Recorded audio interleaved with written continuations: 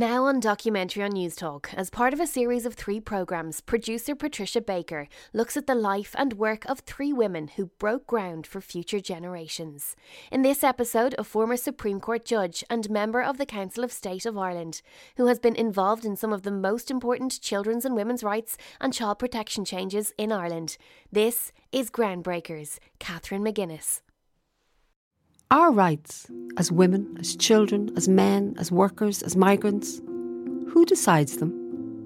That is the question that was in my mind as I made this documentary. For so long, our thinking about rights was constrained by Catholic doctrine. But as a country, we have changed. We have become more inclusive, more progressive. This evolution did not just happen overnight. It took the hard work of women and men, activists and lawyers. And we need to thank the older generation, the groundbreakers, who made this change. Women such as Catherine McGuinness. She was born in 1934, and the country has benefited from decades of her activism and brilliant legal mind. She changed the tide, of course, because when Catherine McGuinness speaks on an issue, everyone sits up and everyone listens. Tanya Ward, Chief Executive of the Children's Rights Alliance. She is one of the most significant women in terms of what she's achieved for women, for children, and for human rights more generally. Catherine McGuinness is, I think, an extraordinary figure in Irish law. Dr. David Kenny, Associate Professor of Law, Trinity College, Dublin. Both for her work as a crusading lawyer, also as a legislator in the Seanad, and then as, I think, one of our most interesting and insightful judges, and a judge that I think always fought for vulnerable groups and marginalised groups and had just a huge impact in that respect. It's very hard to sum up her impact because it was so great. She's involved in some of the most important children's rights changes and child protection changes in the country. And Catherine was first to call for a referendum to rewrite the Constitution to make sure that children would be seen and would be heard. And what you see is over the years is that she happens to be involved in all the key developments that make an enormous difference. As judge of the Circuit Court, High Court and Supreme Court. As chair of the Forum for Peace and Reconciliation, the foundation of the Northern Ireland peace process, as president of the Law Reform Commission, as member of the Council of State, to name but a few. I met Catherine in her home in Dublin. I was understandably nervous to meet this woman who has had such a wide impact on the rights of people living in Ireland. I mean, you're intimidated because, you see the career that she's led and then when you meet her, she's so approachable. Catherine is approachable. She's a tiny, elderly, elegant lady who is warm and welcoming and loves to chat. I can keep talking all right. There's no difficulty about that. Her warmth and kindness, her small ladylike figure, her gentle tone, makes her easy to connect to. She has a fragility and softness in her look, but this is forgotten when she starts to talk. For Catherine is renowned for her critical thinking, her focused intellect, her steely mind. Her personality is a very warm and welcoming one, but no, she certainly doesn't take prisoners when it comes to what is absolutely right. Carol Coulter, Executive Director of the Child Law Project and former Legal Affairs Editor of the Irish Times. She doesn't hold back either from criticising the government.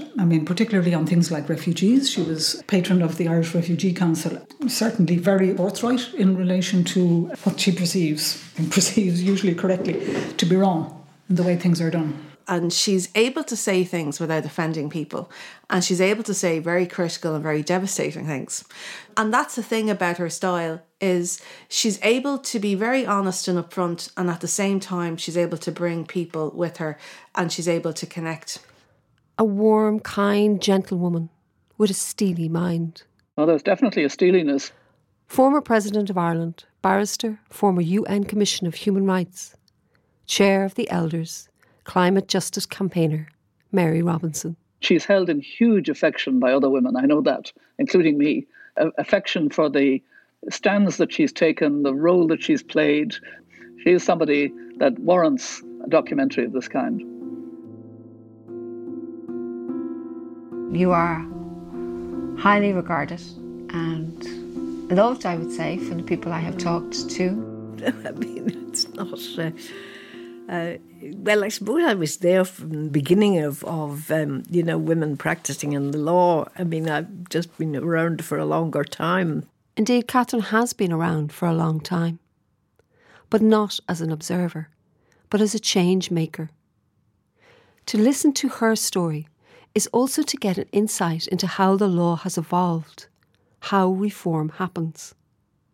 Catherine has lived and worked through the decades when women and children's rights moved away from a church-dominated ethos. She lived through a time when women could not keep their jobs in the public service or banks when they got married, where they could not sit on juries, where women did not have the same social welfare entitlements as men, where women had no right to share ownership in their family home. They had no right to inherit. Their husband could sell their family home without their consent. All these changes in how women work, inherit, marry, have children, all these changes ultimately happened through the law. Gráinne Larkin, barrister, junior counsel and co-founder for the first Women's Working Group on the Bar Council. Yeah, it's no doubt about it. There's a number of practitioners that have litigated the rights of women so that they are now something that we just come to accept as part of Irish society. The word trailblazer sometimes is overused, but there was unknown territory to go against sometimes the church for societal change. And you are right, like every major leap forward again for women's rights, it emanates often from the court and from those female practitioners, how few they were at the time, trying to influence change in the way that they could, and none more so than Catherine McGuinness. Catherine was one of a group of trailblazing women and men who fought for reform. I have heard it said how nuanced Catherine is in her thinking, that she is a woman of great complexity. Her own background embodies different identities. She's a clergyman's daughter, married to a nationalist, born in Belfast, educated in Dublin. She jokingly refers to herself as a cross-border body. Cross-border body, yes. Well, I have sometimes used that phrase because I was somebody who came from the north, very proud of having come from the north.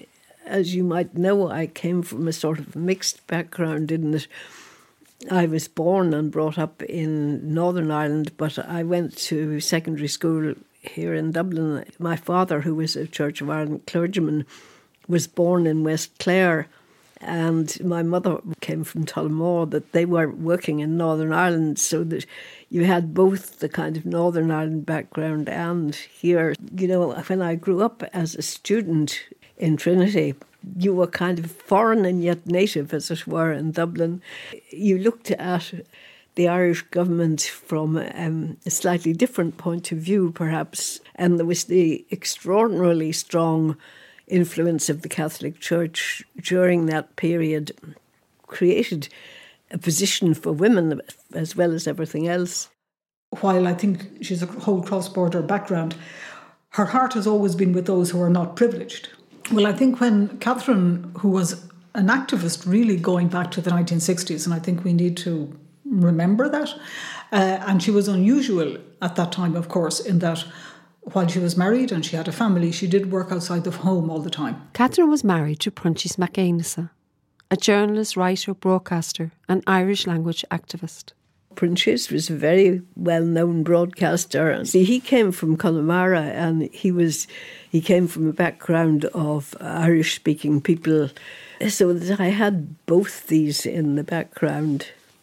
They have 3 children. A daughter and 2 sons, and they have families of their own. There's various grandchildren around the place. Do you enjoy being a granny? Oh, yes, I always have. And I've always been used to having having all the family around for the Sunday dinner every Sunday for years. You talk to, on a personal level, about the juggle. We all do, particularly I think as women, when you juggle family life and you juggle careers. By the time I took up the law, my children were kind of into sort of well out at school, and so it was perhaps a bit more easy to organise that, although they could tell you, no doubt, what level of neglect I had, but that's sort of between them and me. We're still friends anyway.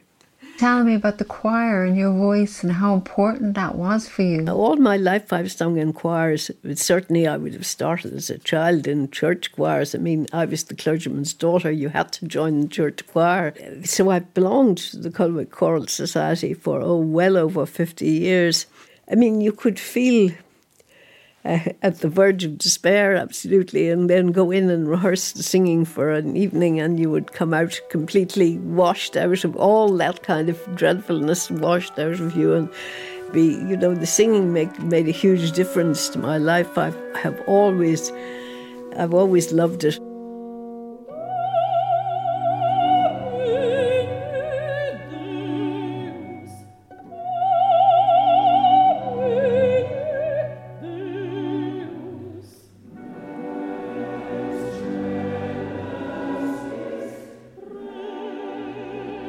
Catherine is unique in a number of ways, but particularly in that prior to her becoming a lawyer, she was a member of the adoption board.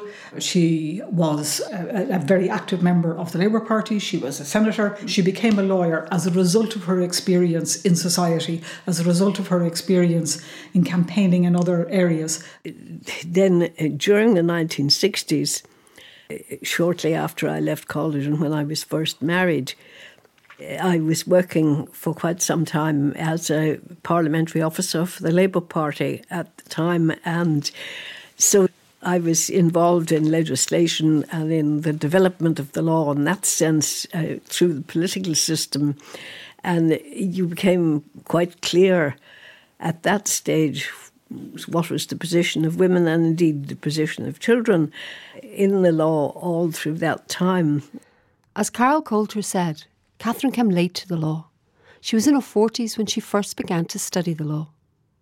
Yes, you want to start from there. I mean, I decided I'd have a go at this anyway, so I went and qualified in the King's Inns. It was just as I studied the law in the King's Inns, I became more and more interested in ways in which she thought the law ought to be changed. When you joined first, was there many women there?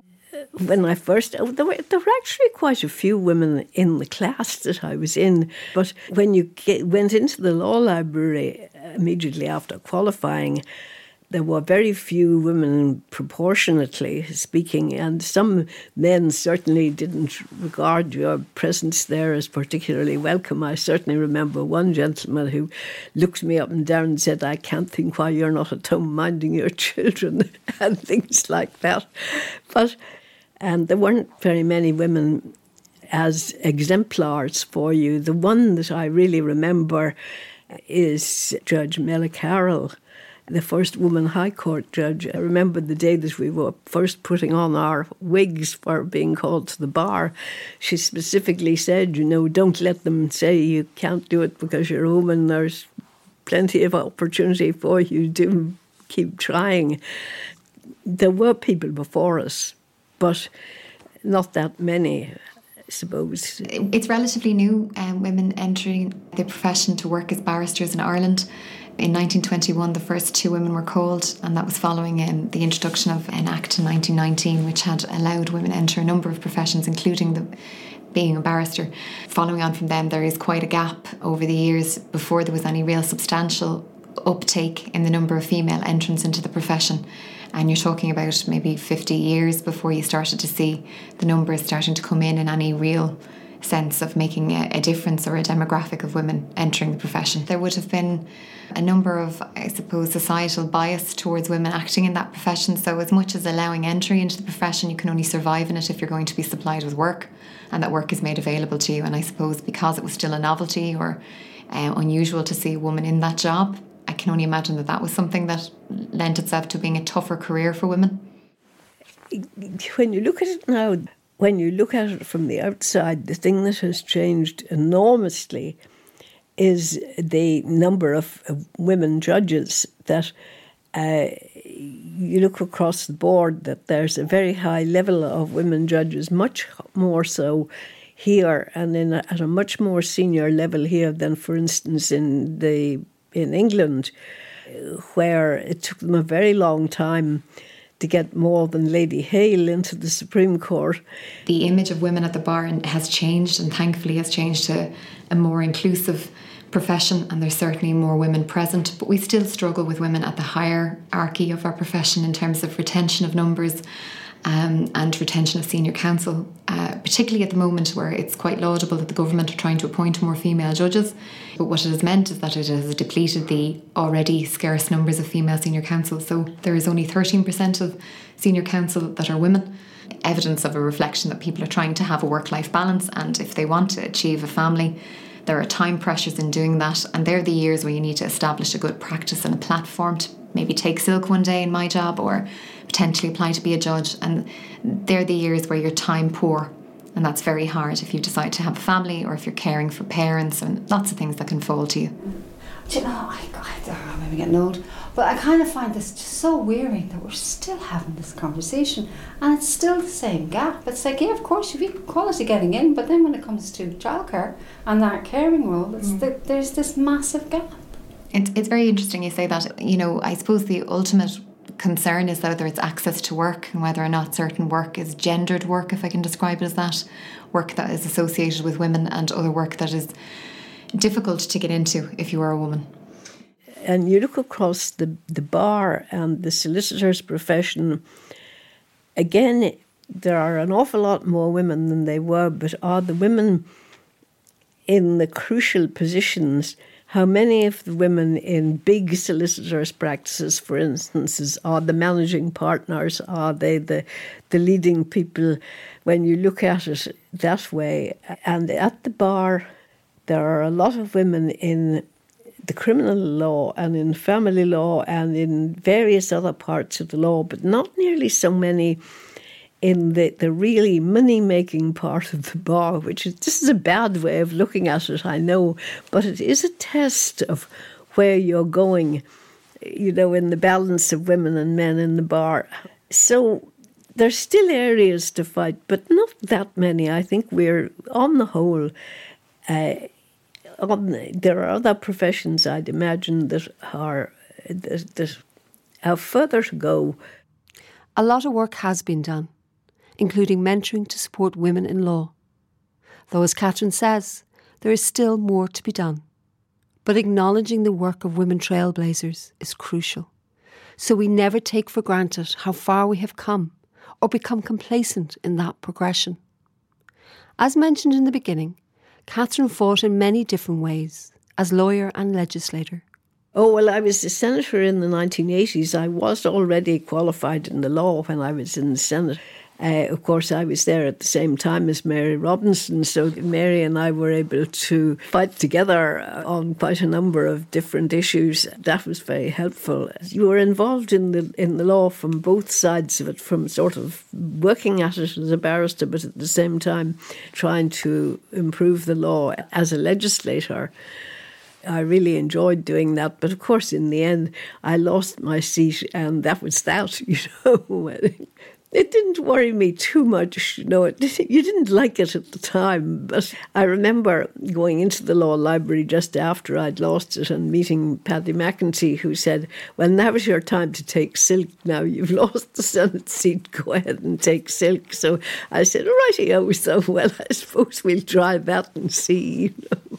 I'm very proud of being a lawyer. I have a great sense of pride in the legal profession, actually, and I think that though we get a fair amount of abuse as lawyers, all the different views that people have of lawyers, on the other hand, I think that we have worked to generally look for rights for people one way or another, and for protecting people who are in weak situations. Yeah, I think it's important that we appreciate the lawyers and judges who do bring about social change, crusading lawyers, Mary Robinson being one, who went out of their way to try and use the Constitution and the courts to drag us in particular directions. And often, if you look back, you will see inflection points where our social history maybe changes just this little bit, but this very significant little bit, because of the work of judges and lawyers in this particular respect. And I think for lawyers in particular, that work goes on in the background. They're not known about, they're not talked about. I think this would be a mistake to think, though, that I went into the law saying I need these things to be changed or whatever. I went into the law to try to learn to practice as a barrister. When you start as a barrister, you take whatever work you can get. You only want to get some small kind of bit of work that you might actually get paid for is the first thing that you're looking for. You're not really saying, I'm going in there and I'm going to change the law. I would first certainly have started off with the ordinary kind of car accidents and things like that everybody else does. Yeah, to establish yourself, but equally you can't divorce yourself from who you are. And she's so principled, and she has such strong determination in her belief to follow through. You know, as much as you want to earn a living and act in a career, I think when you're studying law, when you're getting interested in law, you are interested in people's rights and the vindication of them. And you know what a privileged position it is to be an advocate for someone, to speak on their behalf. And no one knows that better than Catherine McGuinness. I think probably what happened was that the whole idea of having any kind of a practice in family law only started around the time I began to practice, where the legislation that provided for wives in marriage to have any rights at all really only developed in late 1970s, 1980s. I think the development of that kind of law, that people began to have a practice in the family courts, which would have included myself, but included other people who were practicing at the same time. But during the ordinary practice, it was more just trying to work out the way in which children's rights could be looked after. Because I did work for the Eastern Health Board, for instance, where there were children coming into care. But certainly she made a huge impact. I remember a number of cases where we were on different sides in the family court of something affecting the rights of a child. And Catherine always made it clear to me that whatever we as lawyers were doing, it was the child that had to get priority. We're more united for the interests of the child than caring about our individual client, if you know what I mean. And it was she who very much put forward that principle, that it was the interests of the child that had to be predominant. If you practice in family law generally, you would see the limit of the kind of rights that children had. I think really it was the way in which the Constitution was drawn, of course, did subsume children's rights very much into the rights of the parents. I think the Constitution is, in a seemingly paradoxical way, both the source of so many of our rights, but it can also be a barrier to people getting their rights recognised as well. The Constitution can be a huge protection for you if your rights are included within the rights that the Constitution envisaged, back in 1937 and developed a little bit by the courts. But if there's some blind spot in those rights, if some group was excluded or if some interest wasn't properly valued, then you can have a situation where the Constitution can be a barrier to justice, because it being the primary and most powerful source of our rights, if the Constitution excludes something, or if the Constitution doesn't put enough weight on a particular set of rights or a particular group of people, it can actually act as a real hindrance and a real barrier. And I think that is one of the things that led to the reform of the Constitution in respect of children's rights, was this concern that the Constitution, in not specifically protecting the rights of children in independent terms, was becoming a real hindrance to certain social policy objectives and certain state actions to try and make the lives of children better. And it risked children being forgotten in certain legal and constitutional situations. And that it was necessary that children's rights should be stated explicitly, so that if there were issues within a family, the rights of the family couldn't trump those of children. Catherine, shortly before she became a judge, she was the chair of the Kilkenny Incest Tribunal. That related to the abuse of a girl within her family by her father over a long number of years. At that time, there wasn't really an understanding that children were being abused in their homes. With the Kilkenny Incest Inquiry, she peeled back the veneer that the family was not always a safe place for children. It was the first suggestion that it might be our constitutional structures and our legal structures that created some of the hesitancy on behalf of our authorities to intervene to protect children. And she put that protection of children front and centre in that report. And that was, I think, the intellectual foundation of what became the Children's Rights Referendum in 2012. A referendum that established the rights of children separate to those of the family unit. As David explained, our constitution has evolved through referendums and through judges interpreting the constitution in a progressive way. One of the most important things that ever happened in our constitutional law was judges recognising that there were rights in the Constitution beyond those rights that were written down in the text. And what happened was there was a particular phrase in Article 40.3 of the Constitution which contains some of the core personal rights protections. It says that your rights are protected, in particular your life, person, good name and property. And what the courts ultimately said was that that phrase in particular suggests that those rights are protected, but other rights are protected as well. There are rights not specifically written down that form part of your personal rights in the Constitution. And perhaps the most famous of those cases and the most consequential for Irish politics is a case called McGeehan Attorney General from the early 1970s, which essentially caused the legalisation of contraception in Ireland, which at that point was almost entirely banned. It was a criminal offence to either sell or import contraceptives into the country. And Mrs. May McGee was a married woman who didn't want to have any more children for very serious medical reasons. And she had tried to import contraception and it was impounded by customs. And so she took this case all the way to the Supreme Court, saying that she had a right to marital privacy within her marriage, which included a right for her and her husband to choose to use contraceptives. And the Supreme Court agreed. This right of privacy existed that wasn't anywhere specifically written down in the Constitution. So the Constitution can be a huge sort of expansionary source of rights if either the rights are in the text and the courts can interpret them in a broad and interesting way, or the courts are willing to say the Constitution implies that these rights exist, even though it doesn't explicitly say it. But if that's not possible, if the Constitution is silent about your rights, and if the courts aren't willing to expand the Constitution's protection to protect whatever rights you think you might deserve, then the Constitution can be a cold comfort. But is there, in your opinion, the sense that what the courts were doing was far more progressive in terms of human rights than what the Dáil was doing at that time?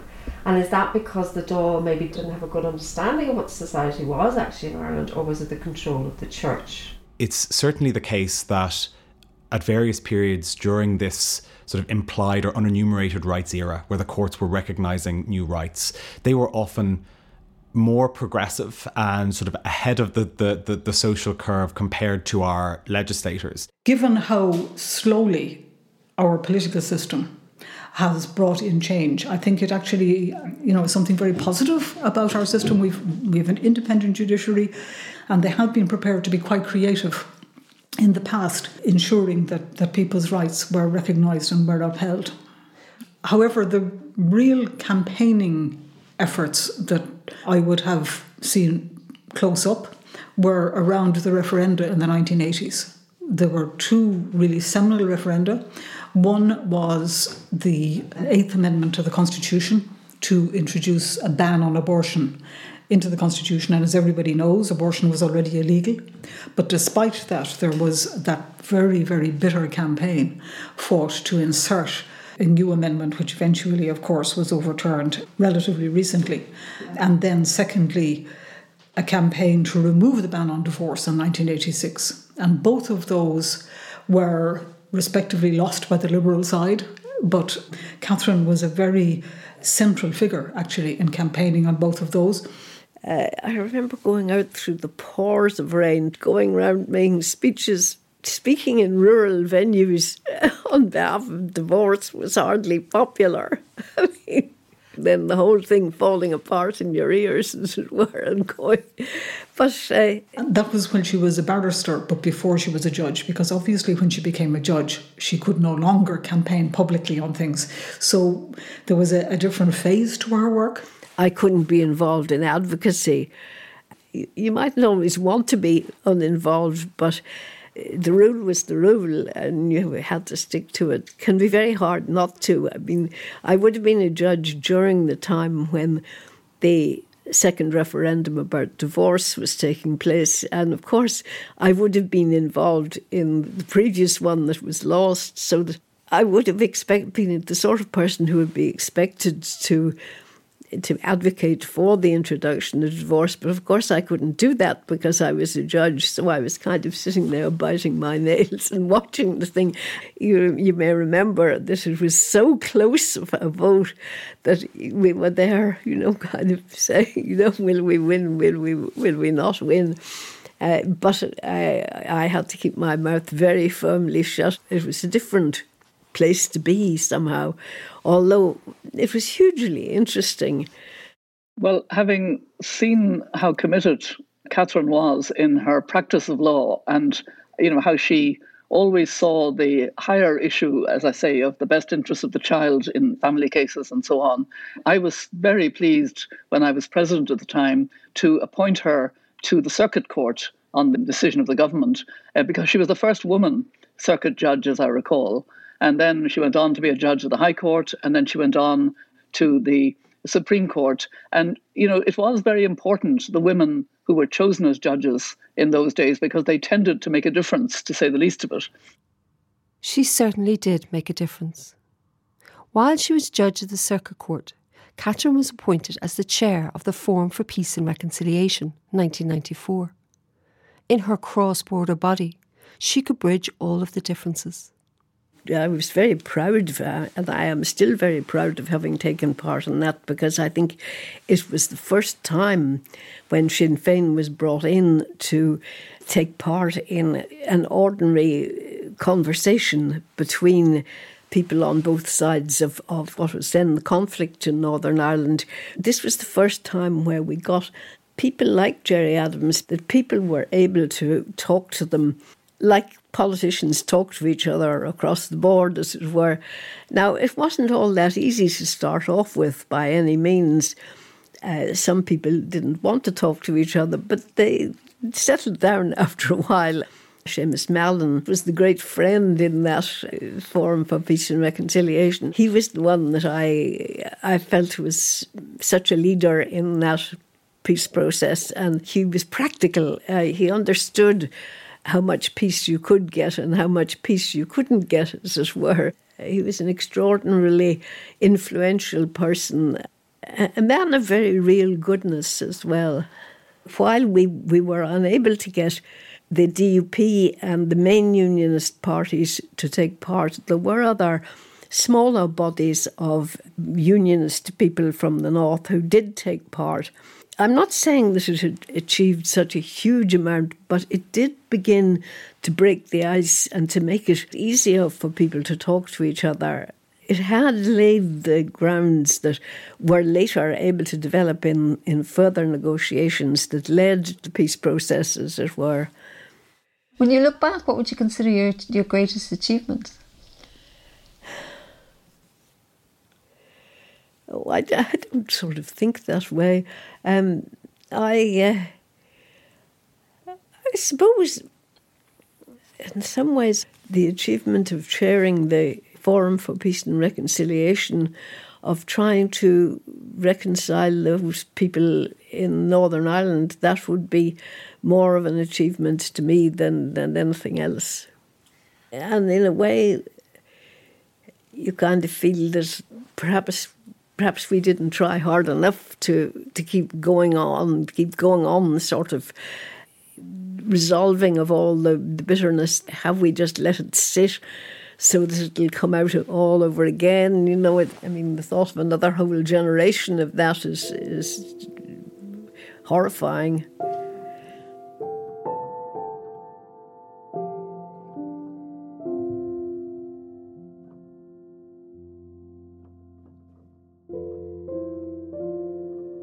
Then, of course, when she became a judge, she wrote a lot of very important judgments, but it was interesting that she was the first circuit court judge to actually produce written judgments, even though the circuit court's judgments don't have any precedential value. They don't bind anybody subsequently. It did help to clarify the law in relation to a lot of family law issues. Until she began to write judgments in the circuit court, family law decisions just disappeared really into the ether, were only known to those who had been directly involved. And there was no clarity at all around how the law was applied in the circuit court. And then, of course, she went on from that to become a High Court and eventually a Supreme Court judge, where her judgments did become the law. That groundwork was laid in the circuit court, and I think it is quite important looking for that kind of clarity, that kind of interpretation of the law which was necessary. I'm personally very committed to the idea of the administration of justice in public, which sounds like an abstraction. But I think it really goes to the heart of what democracy is all about, because if we elect people to pass laws, unless we know how those laws work, how do we know when they need to be changed or modified or amended? The sharp end of seeing how the laws work is in the courts. So while the criminal courts do operate in public, and we do know, and in fact the reporting of, for example, of crimes like rape and so on, while protecting the anonymity of the victims, as they rightly do, that has driven a lot of the public discussion around violence against women and so on, and it has been, I think, helpful in pushing forward reform of the law in that area. But for far too long, we didn't have reporting of various aspects of family law, including the child protection aspect, where the state gets involved in families to protect children and takes children into care. And again, if we don't know how that system is working, how are we going to know whether it needs improving and how it should be improved? And when I think about the contribution she made as a judge, so many cases stand out where her judgments are just extraordinary examples of her really scrutinising the state. And she had a huge impact on family law, and she made many significant judicial statements on the rights of parents, both married and unmarried, and in particular pushed for, I think, greater recognition of the rights of unmarried parents, which were non-existent at the time. The judgment which I always think of, because it may be one of my favourite ever judgments of an Irish judge, ever, because it's just so nuanced and so thoughtful, is in a case that's colloquially known as the Baby Anne case. And in the Baby Anne case, this 2-year-old girl had been placed up for adoption by her biological parents, and another couple had started the process of adopting her, and she was very happily living with them. At that point, her parents decided to stay together, and they sought to have their child returned to them because they now planned to live together as a couple. And at that point, they got married, which gave them very strong rights under the Irish Constitution to any child of theirs. And because the adoption hadn't been completed, the question was, should the child be returned to her biological parents, or should she remain with who she knew as her parents, she had been living with for some time happily as a 2-year-old girl? The Supreme Court decided that Baby Anne had to essentially return to her biological parents, that was what the Constitution required, because her biological parents, now married, had these exceptionally strong rights in respect of their children, and the best interests of the child were presumptively weighted toward their married parents. And Judge McGuinness concurred in that result. She felt that was the only result that she could reach in the case, that's what the Constitution required. But in doing that and in reaching that result, it was so clear that she was torn about this issue. She concludes her judgment by noting that she has called before in the Kilkenny Incest Report for constitutional change, and almost flagging this as something that we have to consider. And she concludes then by saying, with reluctance and some regret, she would decide that the child had to be returned. And for me, reading that as a law student, I was studying law at the time, it really drove home to me how much judging is an empathetic practice where you have to really think about the lives of the people you're affecting, but also that sometimes the law requires a result that may not allow you to give full consideration to the various factors at play.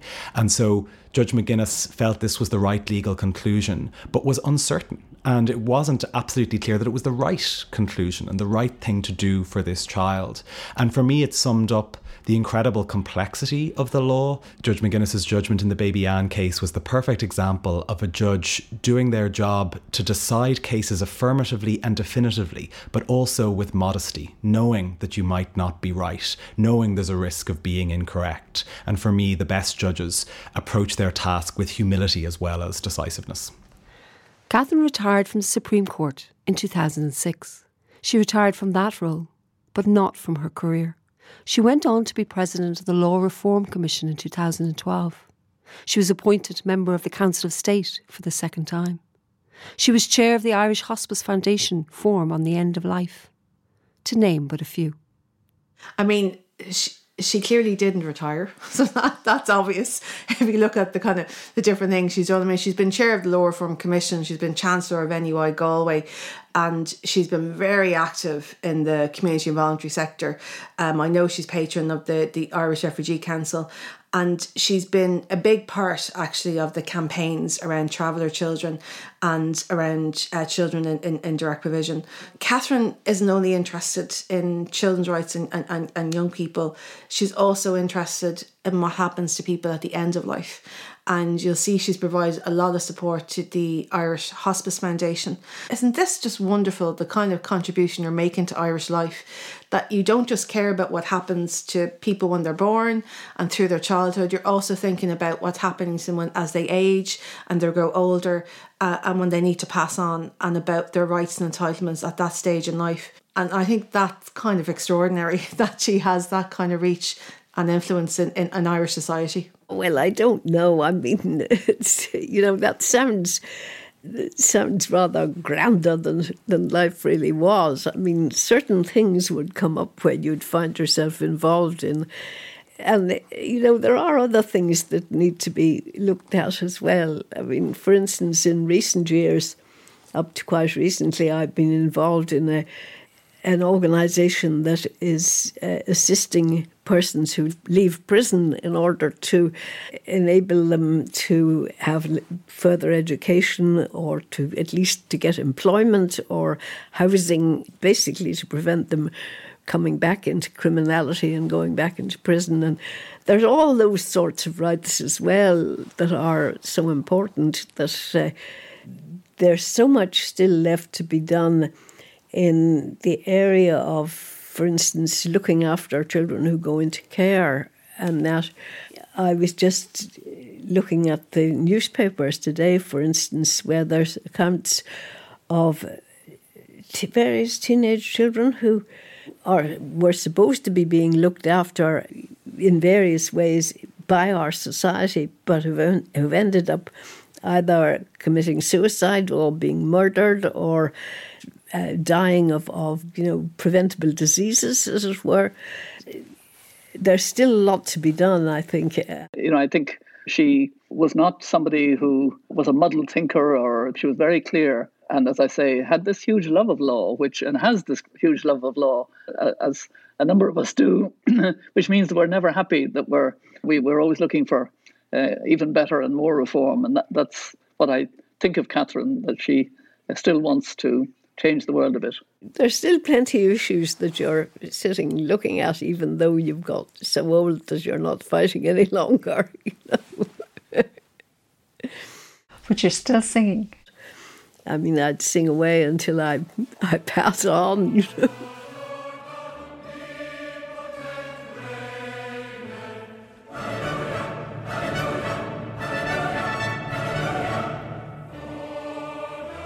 And thank you, Catherine McGuinness, for using your voice to change the world a little bit for the better. Groundbreakers, Catherine McGuinness. is a Curious broadcast production funded by the Broadcasting Authority of Ireland with the television licence fee. Produced, narrated and edited by Patricia Baker. Final mix Donal Corrigan, Context Studio. Music by the Culwick Choir and original score by Jerry Horn.